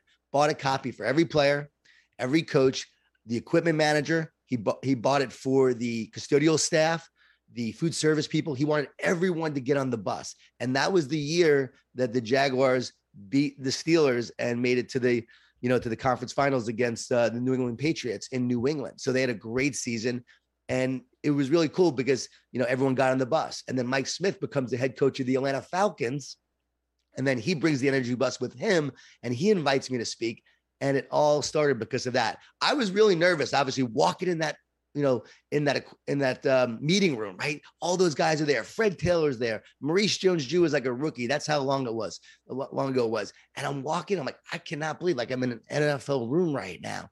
But all of a sudden, like it just kicked in, like, all right, you know, share the message that they need to hear and make them better. Let's go. And all of a sudden, this fear went away. And I just focused on this message, got fired up. And ever since I've been speaking at teams, you know, like crazy. It was wild. I didn't even know I could do it. And there was a lot of fear, but I just moved forward and then just did it. Yeah, the NFL, man, that's, well, let me ask you, when you walk into, and you mentioned Dabo Swinney, but you've talked to schools, you know, whether it's Clemson as a national school or a Division II school, you've talked to a variety of different. What's the biggest difference you've seen, let's just say from an NFL team to a college team? Well, we could also talk about NBA and college basketball, right? You walk in there to an NBA locker room or an NBA meeting, and they're like this, right? They're just looking at you. There's only 12 to 15 guys. I spoke to the Miami Heat, and Pat Riley is sitting right there in my talk. Talk about intimidating. Pat Riley sitting right there. You better say something that can make a difference and make an impact. And we had a great conversation afterwards. I'll never forget. But, you know, the difference is, you know, less and less, I believe. I believe I'm seeing more and more with pro teams. They are being more and more receptive to these kind of messages because they've experienced it in college now longer, right? More and more teams are bringing in speakers. So I think they're more receptive to it, but they're older, right? They're wiser. They've heard a lot of things. I think the younger teams, you know, maybe they're just a little bit more open to what you have to say. They are a little bit more excited. They haven't made it yet. So it's a different mindset. But those pros, If you can make them better and you could say something that will help them, they want to hear it. So you just better bring something that's going to make them better. But yeah, a little bit of a difference. But you know what? I love speaking to all teams. I spoke to a Division III lacrosse team the other day via Zoom and had a ball doing that with them. And I've been loving teaching lately, you know, how to have a high state of mind versus a low state of mind and how to perform at a higher level. It's like sort of a next level teaching in terms of mindset. It's not the standard, oh, just be positive. This is like how we overcome the negative thoughts that we have, how we overcome the fear. I've been doing a lot of that lately. I've been loving sharing that. Well, let me ask you, how do we do that? What is the message? That's a long process, but it's about 15 minutes to share. But I'll tell you right now quickly, it's the simplest, greatest performance tool. The simplest, greatest performance tool. It is so simple that we forget it. It is to love it. It is to go love playing, love competing, love the moment, right? Love the process. The minute you focus on loving playing, loving competing, and just loving doing what you do, and you don't allow fear to set in, love casts out fear. So love will actually cause the fear to dissipate because you're loving the moment, loving playing. You're not worried about the outcome. You're not worried about your performance. You're not worried about the score. You just show up and love playing. I'm convinced Michael Jordan, everyone talks about Michael Jordan, how he feared failure and that's what made him great. No, he loved competing. Love is more powerful than fear. So that's what makes us great. Fear will never make us great. It's part of the equation. It's part, but he loved competing. Let's see if you could stop me. Mano a mano, right? He took it personal. He loved competing and loved beating you. So it was the love that drove him to be great, and love will drive you to be great. And that is actually the best mental toughness strategy there is to love it and you won't fear it. Hey, John, I want to go back to you for a second. You know, we all, and you mentioned hitting rock bottom, your wife was going to leave you, the job went south, you're sitting there going, hey, look, if I don't change. So I feel like human nature is we all want to reach out when we're in those situations in life. We all find, you know, I guess the phrase is we all find Jesus, right? Whatever Jesus is, we find. But now you're John freaking Gordon, man. You're like, hey, if you write it, they'll read it. And I want to get into your new book here in a minute. So how do you manage yourself given your international notoriety? Because we all want an answer when we're at rock bottom, man. I believe that you have to stay humble and hungry and never think you've arrived at the door of greatness. There's so much more I want to do. There's so much more I want to create. My book, Training Camp, I want to make that into a movie, right? I want to get better at speaking, right? I've been doing it for 18 years, but I want to continue to improve. I still get nervous before talks. When I write a book, I have to overcome the fear, right? That it's going to be a piece of junk and people are going to think my best work is behind me, right? Just like an NBA player, when you have success, people think that the more success you have, the less fear of failure you have. You actually have more because you have more to lose. So you have to be actually mentally stronger. You have to learn how to overcome. So for me, what I'm passionate about now is sharing like new ideas, new concepts, new things of what I'm doing and how I'm doing. You know, we just had our positive summit, right? Damian Lillard was on the summit, right? It was free, right? He did a free talk because he wanted to make a difference. So having him involved and doing things like that with amazing athletes like him are incredible. I talked to Dak Prescott the other day, sharing some of these ideas, right? And so that always just energizes me. So for me, you know, it's a path forward to do what you love to do, and just making a difference is what drives me, right? But also I struggle like everyone. So what do I have to do every day when I'm struggling, right? I got to surrender. I got to trust. And yes, I do pray because I know deep down I am not strong enough. And that's what carried me in the past and will carry me now. And, you know, a daughter, for instance, my daughter's and her boyfriend, they broke up, turned out to be not a great guy. So they break up and now she's struggling. So as a parent, you worry about your daughter and really being there for her. And, you know, that's scary. You know, how's she going to do? How's she going to overcome? You have your son who's in school and he's struggling at times. How do you help him? So for me, there's always challenges, you know, relationships, right? I wrote Relationship Grit with my wife. You know, that's our ups and downs that we had along the way. Got to continue improving your relationship. And, you know, who do you fight most with? Most likely your spouse, right? And I know you and your wife probably have some fights sometimes, right? And so it's just part of the journey. And you've got to continually grow together instead of apart. How often are you asked for advice via email? I mean, I see you as a guy that's, all right, I could be right or wrong, but I see you as a guy that's very approachable, very willing to discuss, which means that, you know, one of the sayings in life is kindness can be misconstrued as weakness. You know what I mean? Like, how often are you approached, hey, John, I got this problem. Can you talk me through this? Is this like every minute of every day, every email of every day? It's often. I mean, it's often, and it's something that is just part of my life. Like, there's no separation between my work and my life. There really isn't. It's just what I do. It's who I am. When we're out on a vacation as a family, we'll meet someone, and next thing you know, we're trying to, you know, figure out ways to help that person and what they're going through. I get a lot of emails. I get a lot of DMs of requests and challenges. And so, you know, if I can help them in that moment, I will. If they can get on a free webinar I'm doing, I encourage that. I might send them a video that they can listen to and watch that. And sometimes it's like, hey, the answer to that, I'm not trying to be self-promotional, but, you know, you need to read my book. And I'm not trying to be like, I'm not trying to make money. Go to the library and read the book. But I wrote the book because this is the question that a lot of people have, but you don't want to take time to read the book and grow yourself. You know, you just want it hand fed. And so a lot of times I encourage people, like, you have to go be part of your own personal growth process. But man, when someone's struggling, the other day was back in my old high school speaking, and an old classmate of mine has a son who is really struggling with depression, anxiety, and he's 16. And I went and I just, you know, I said, we got to go see him. I just knew I had to go see him. And we went and sat down. I spent an hour with him. Man, it was awesome. Like, I saw the shift in his mindset. I taught him the high state of mind, low state of mind framework. He got it immediately. And it changed. It just changed everything. Like, here's a question I asked Dan. Do your negative thoughts come from you? And people all the time say, yeah, of course, they're in my head. Here's the next question. If you believe your negative thoughts come from you, who would ever choose to have a negative thought? Would you ever choose a negative thought? I wouldn't. And this helps people understand that negative thoughts are always coming in. And just because you have a negative thought doesn't mean you have to believe it. So these kids and teenagers who are having all this anxiety, fear, and doubt, when you help them understand that they're not choosing the negative thoughts initially, but they can choose how they respond to them, that changes everything for them. And it changed a lot for this kid because he was blaming himself, beating himself up, thinking something was wrong with him. I said, no, every great athlete in the world has negative thoughts come in, especially in peak moments. You don't have it today. You're not going to play well. Who would choose that, right? So consciousness, thoughts are always coming in, and they will sabotage you if you let them. So once you understand this, it is so powerful to be able to overcome in that moment. Anyway, walked away from that kid knowing, you know what, might have saved his life, you know, because he was in a really dark place.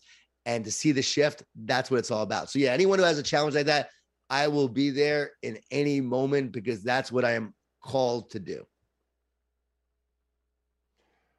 Trust is a big deal right now, whether it's political, whether, you know, trust in marriages. Trust is a big deal. Your new book, The Sale, addresses that, does it not? It does. It's all about integrity, and it's all about being honest, and it's all about saying what you're going to do and doing what you say. And, you know, politically, you know, I try not to get into politics, but I just want leaders who are honest. I want leaders who tell the truth. I want, what a concept, right? I want leaders who are actually looking out for, you know, our best interest. I want a government, and I want a society that says, here's what we're going to do, and here's why we're doing it. And if we're wrong, we're going to admit we're wrong. We're not going to gaslight you, you know, in the process later on. So for me, you know, I've never been about politics. I'm about principle.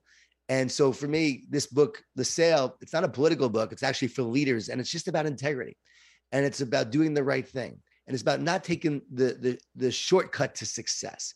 It's about, yeah, you can have short-term success, right? But you will lose in the end, and you do things the right way over time.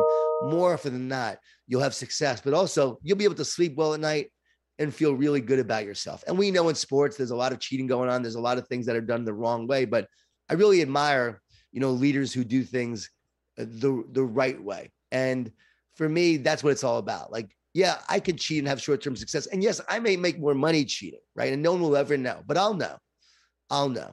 And there's a part of your soul that when you're not being truthful and you're lying, there's a part of your soul that actually is affected, and I believe is sabotaged when you do that. And I believe when you do the right thing over time, you nourish your soul, you nourish your peace, you nourish your joy. So you sleep really well at night. So the sale is all about, let's do the right thing. And those who do, believe it or not, they build more trust. And when you build more trust, you actually create more success. So there is truth to that. And if you see people who develop great relationships and are honest, those coaches, those leaders build amazing success over time. We see the ones that don't do it, but there's many that do it right. Where do you think, let's talk about sports for a second, John, because you're heavily involved, whether it's speaking or just friendships. Where do you think NCAA collegiate basketball, football is headed? What do you think of it? Wow. You know, talking to Jay Billis about this and others with Neil, I mean, a lot of the coaches I've talked to recently believe it's like the Wild West, and there are no really rules. And if there are rules, no one really knows the rules. So they said that's a challenge. Like no one really understands the rules. It is a really crazy time, right? So I don't know where we're headed. I do know that we can't go back now. And so I believe if we do it the right way, we give athletes the opportunity to make money off their likeness, which they deserve, and they should make money off their likeness.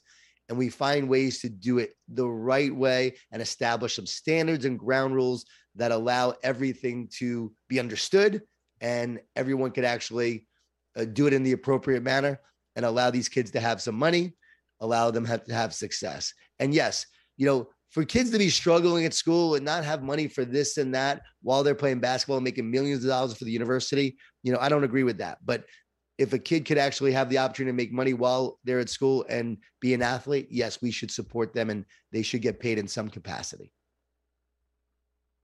You talk to more coaches than I do, and it seems to me the right way is not easily defined right now, right? I mean, the right way used to be very easily defined. Now it's not so easy, I think. Yeah.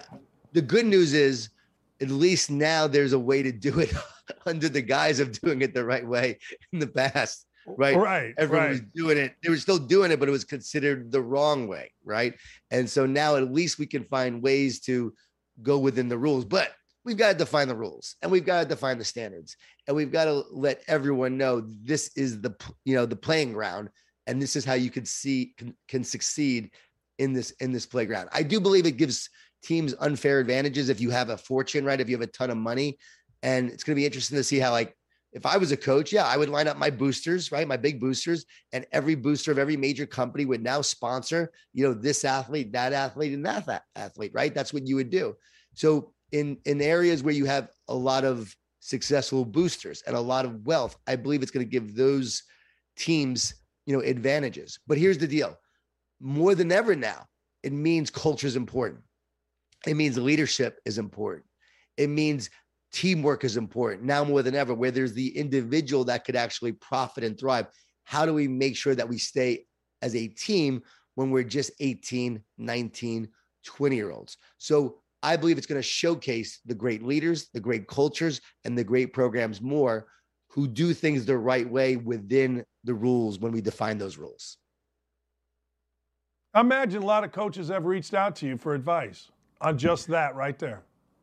Well, not really on NIL, but we talk about everything I talk about when I talk about leadership and culture all goes to that, because they all want to build, you know, a great culture within the framework of what they can and cannot do. And so once you build the great culture, like Mario Cristobal speaking at, Oregon, right? He is going to build a great culture in Miami. There's no doubt about that. So he's going to build a great program. You just know it. I saw it in Oregon. I'm going to see it here. PJ Fleck went up to Minnesota. He builds an unbelievable culture, right? So incredible how he does it.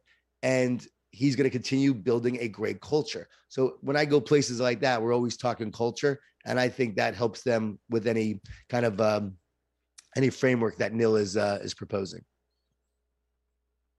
John, I've kept you too long, man. I appreciate your time. I'll let you take a shower. I know you had the big run today in the heat, and hey, you get 50, man. When you're 10 or 20, you sweat and it's over. When you get our age, man, you sweat and you can't stop.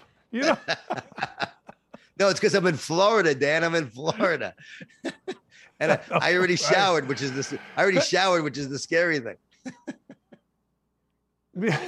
I always say whenever my wife and I go to Florida, I'm a big shower. She's like, oh, this will be a 3-shower day for you. I'm like, yeah, probably. But hey, John, thank you, man. Love the books. Love your energy. Go ahead. It is. Thanks, Dan. It is a 3-shower day. That's funny. I've never heard that before, but that's true. Some days it's always a 2-shower day in the summer, but it could be a 3-shower day. I love that. And thanks, Dan. I appreciate you having me on. It was so great talking to you. Oh, it's a blast. That's Jon Gordon. The sale is available right now, and I'm telling you, if John writes it, we read it. I mean, that's as simple as I can give it to you, and it's always really good stuff. So thanks to John, and thanks to my wife, Lee, for saying every Sunday, get Jon Gordon now. What are you doing? Now she's got to come up with someone else, and hopefully she will. She's pretty smart. She's on her way to Ithaca. Big freaking softball game. If the Crim can get 2 or 3 over the Big Red, they go to the Ivy League final. That's right, against Princeton. We're going to come back. I've got a couple of things. I don't think this is the absolute most positive thing, but it kind of is. I am mad about it. That's right. I am mad about it when we come back. Oh, by the way, I got to go find my dog. We'll be right back. Got to take a short break here. We are rolling with Don't At Me, and you don't want to miss it. Stay tuned. Hey, welcome. That was a blast. The new book is The Sale. Jon Gordon's book is fantastic, and I don't know why you wouldn't. Go out and get it. But, hey, our friends on the YouTube chat, what they got going here? Oh, man, they're talking about some deep stuff on here. Man, yeah, I don't know. I love Dan's dog. Show us Lulu. That's what makes this show reality-based. Yeah, it is. Lulu's over there. She's sitting there having a nap. She went outside, and but she came back in, man. She came back in, and away we went. Look, I am mad about it. Yeah, that's right. I am mad about it. I ain't happy about it. And I'm going to tell you what it is here in a moment. Let's go through this. I am mad about it. First off, hey, look. Use your brain, Mark Jackson. Use your brain. You got one of the cushiest jobs ever. And when I say ever, I mean ever. You literally don't have to be any good at it. I mean, I don't know whether you are or not, but everybody says you are, so you don't have to be any good at it at all. So just go ahead and do it. You get to go to the NBA Finals. You get to be treated like a god. Everybody thinks that, you know what, you are the man. Your wisdom. You're going to go to Sacramento. You're going to get your brains beat out, and then you're going to have to hope you can get back to the job that you have. I don't think that's good business, Mark Jackson. I don't. I'm sorry. Maybe you do, but I don't think that's good business at all. I think the number one thing you need to do is keep the job you got, don't worry about it, and move along. Nothing to see here, baby. Not a damn thing to see here. Just keep the damn job you got. Sacramento is a cesspool. People lose when they go to Sacramento. They don't win. They don't. Domantas Sabonis is your star. No. You don't want to deal with that. Who the heck wants to deal with Domantas Sabonis? Jeez. What are we talking about? Anyway, stay where you're at. I mean, we always, look, I don't know if Jon Gordon would think about this, but don't complicate winning. All right? Don't complicate winning is something that Dick Vermeil came into our locker room at Indiana and said, don't complicate winning. Well, don't complicate winning. Don't go to Sacramento. Don't even think about going to Sacramento. Keep the job you got. All right. Second thing that I'm mad about. Hey, look, I don't know what to tell you. But the governor of Oregon passed a bill that says we're going to put female menstruation products in our freaking bathrooms, boys' bathrooms. So you're going to walk into school, you're going to walk into the boys' bathroom, and there's going to be a tampon machine there. Look, I understand everybody must, what's the right word, acquiesce. We all have got to give in. But look, the party of science is saying that boys can now have periods. That's the party of science. That's science. Let me ask you something. Show me the science on that. Show me the science that says boys can have periods. Not saying that girls dressed up as boys I'm just saying boys can have periods. And why do boys have to be subjected to that when the vast, vast majority, the one thing I like about our show here is we're not afraid. We're not afraid to talk about things. And the idea that boys are going to have periods to me is idiotic. I mean, let's just be honest. Let's not even debate this. The level of stupid here is beyond. The level of acquiescing here, and you can call me ignorant, you can call me whatever you'd like, and I really don't care. But the fact of the matter is, I don't understand. And maybe it's a lack of understanding. I understand people are transitioning. I know people that are transitioning. I know a young man who has transitioned to being a woman. I understand all that. But you got 999 boys in a high school or whatever it is. And you got to put tampons. Why? What's the science behind that? You know, look, it's not a big deal. And I'm really not mad about it. I just think it's ridiculous. Maybe the name of the show should be This is Ridiculous. If you're going to have a period, then go in the women's bathroom. Go get yourself a tampon. Again, it's not that big a deal, and people will make a bigger deal about it because that's what we do. But honest to God, are we doing science or aren't we doing science? You tell me. I don't know. I'm tired of hearing about the NHL playoffs are the best.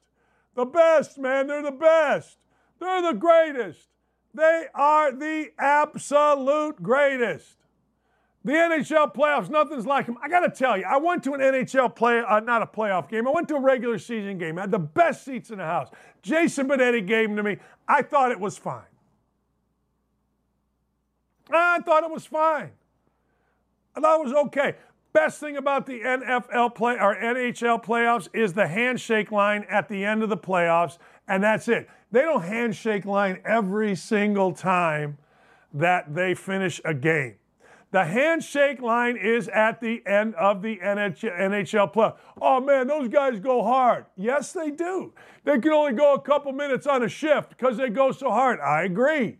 But don't tell me. I was bored to death in an NHL game. It sounded like church. It did. They put a microphone so you can hear the puck hitting. Hey, look, I've heard it's great. I'm going to go this year. I'm going to fly somewhere so I can go.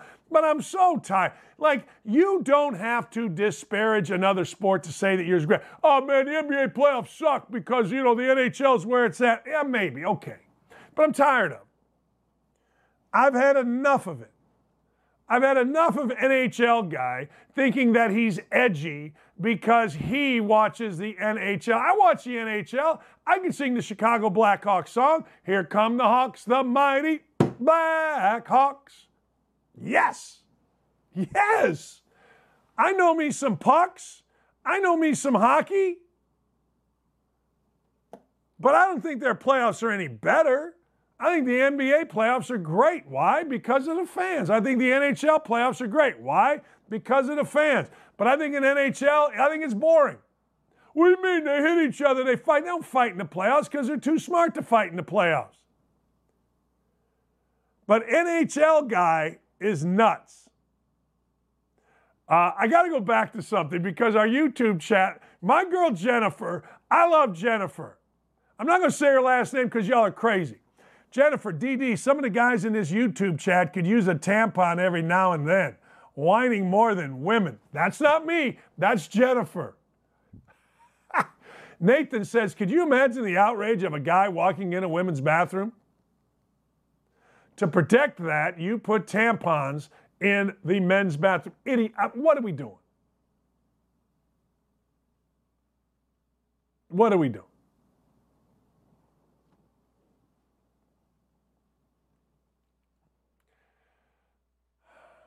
But we're all supposed to just say okay, right? That's what we're supposed to say. Nobody's supposed to stand up because the 1% or 0.01% is going to get mouthy and call you some kind of a phobe. I got no problem with tampons. I got no problem with transitioning. But how about we just use common sense, put the tampons in the women's if that's what science says to do? Jennifer, she's just out here speaking the truth, straighten all these clowns out. All right, let's see what else I got here. Oh, man. I'm so tired of this. I'm sorry. But I'm so tired of Joe Biden looking lost every day. Like, I'm going to do it every day. And you're going to get mad about it every day. But every day, I look at and see Joe Biden looking like he don't know his ass from third base. Go ahead and play it if you could. I mean, if you guys don't mind playing this clip from Joe Biden.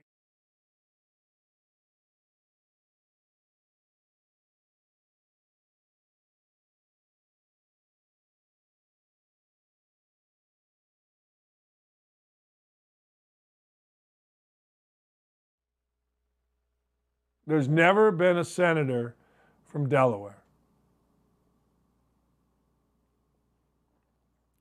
It's every day.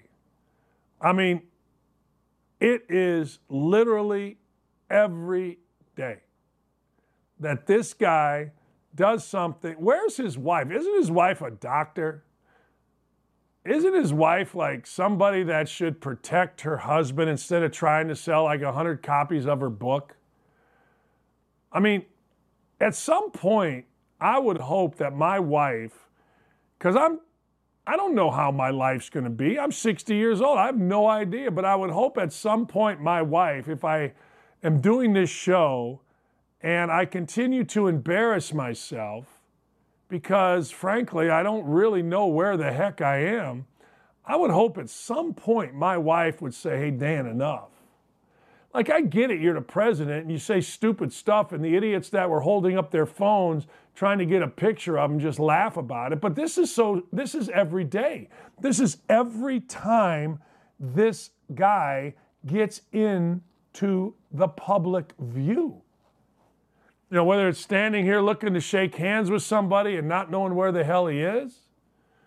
I mean, look, I understand how it makes us look to other countries, and that's the way that goes. But on a more personal level, shouldn't we or she or whoever is in charge of our president, shouldn't they take care of him at this stage of his life? Doesn't that just make sense? It does to me. And I've actually told Lee, like, I'm really not a conservative and I'm really not a liberal. I just pay attention. And in paying attention, this guy doesn't know where he is half the time. Yeah, I was watching Winning Time last night, the Lakers thing on HBO. I had taped it because I was flying home Sunday night, and it's not one of those series that already happened and you can go binge watch it. It's every Sunday night on HBO, so I had taped it. And last night I'm watching it, and this reminded me of somebody trying to take care of Joe Biden. The owner of the Lakers, Dr. Jerry Buss, had a decision to make. Is he going to play, or is he going to have Paul Westhead, who's been running the team, continue on as the head coach, or is he going to have Jack McKinney, who basically set up the program for the Lakers with Magic Johnson and Kareem and the rest, but he got in a horrific bike accident, and his mental capacity is in question. So at the end of the day, Buss has to make this decision.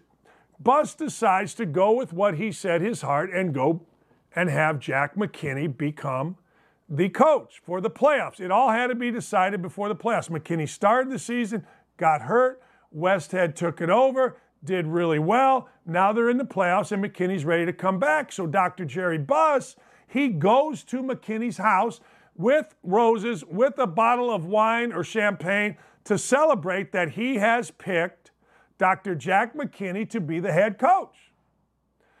McKinney opens the door. It's a little bit of a sun glare. McKinney looks, doesn't recognize his owner. And he doesn't not recognize his owner because of the glare. He doesn't recognize Dr. Jerry Buss because his mental capacities aren't quite there. They're not back from this horrific accident. And Dr. Jerry Buss, in an effort, he has to change course immediately because he understands that Dr. Jack Ramsay isn't mentally equipped to handle the job right now. So what does Jerry Buss do? He gives the flowers, he gives the champagne, he says, hey, I just want to tell you, I'm glad you're up and around, and he leaves. He doesn't offer him the job. He then offers it to Westhead. He protected McKinney. Of course he protected the Lakers. Of course he did, right? Of course. But he protected McKinney as well. There is nobody here that is protecting our president.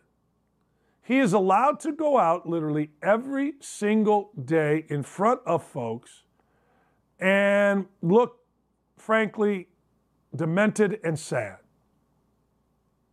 Where are the people that truly, supposedly care about him? If they're there, I don't see them. And that, to me, is sad. Lastly, let's show the tweet, I think, about student loans.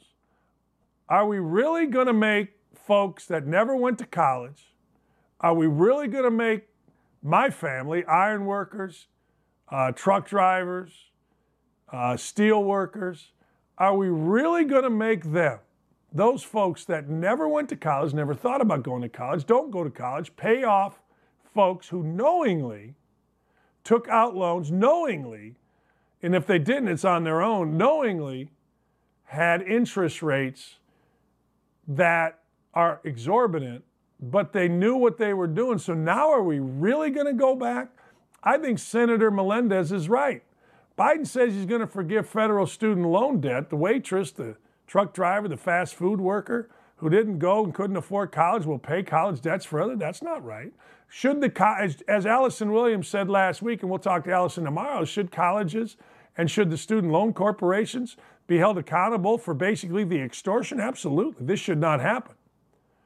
But asking these folks, the waitress, the truck driver, the fast food worker, people trying to get by to use your money, hell, my money, to pay off someone's student loan, that just seems, well, it doesn't seem right.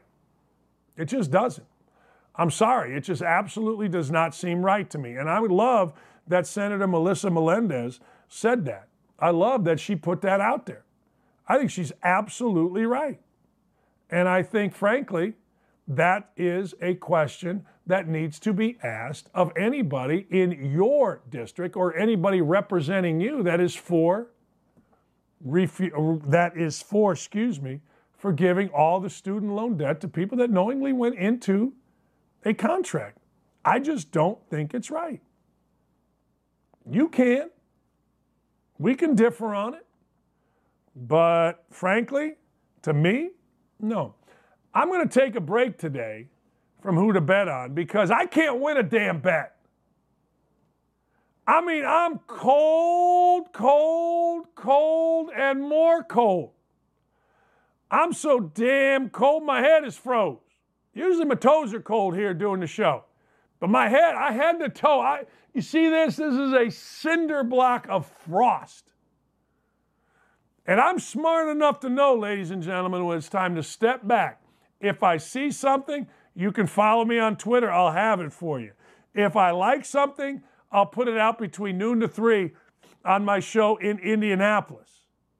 But I got to tell you, man, I'm cold. When I'm cold, I step back. I don't force it. I reorganize. I talk about it. I tell you this. I stinks. I do. I stinks to high heaven here the last few days. Hell, I had the Dallas Mavericks -6. It went up to 6. I took them. Guess what? They lost by 7. I had the Mavericks plus. All of a sudden, late in the game, I had over 207.5 last night. Late in the game, nobody's scoring. Philadelphia ain't scoring. They stopped. If I bet it today, it's going to lose, and I'm off of this. No more today. Tomorrow, maybe. Later on today, maybe. I'm going to do some research. But I ain't happy about me. I'm down on me. Yeah. I'm down on me. I'm as cold as Brad Buffington in Harvard, Illinois. 43 degrees. Yeah. Hey, look, if you're looking for something to track this afternoon, if you're bored, check out Harvard softball. Harvard softball taking on the Fighting Big Red of Cornell in Ithaca. If we win 2 or 3, not this weekend, next weekend, it is on to the 2 out of 3 championship series of the Ivy League against the Fighting whatever Tigers of Princeton. Anyway, thanks for joining us. Thanks to everybody on the YouTube chat, always making it spicy. I'm on 12 to 3, 107.5 The Fan. You can catch me there. We're going to talk some foots. John Gordon, fantastic. All you folks that watched on Outkick, thank you so much. I got an article coming out today about why I absolutely love the NIL. I'm going to talk about, I love it. I do. I think it's great. It's like free agency in the NBA. It's terrific. But anyway, catch me noon to 3. Davey and Dylan and Ryan and everybody. Ryan just keeps popping them up. Our show continues to evolve. More visuals, less me. Beautiful. Beautiful. Have a great afternoon, everybody. Doc, it's out.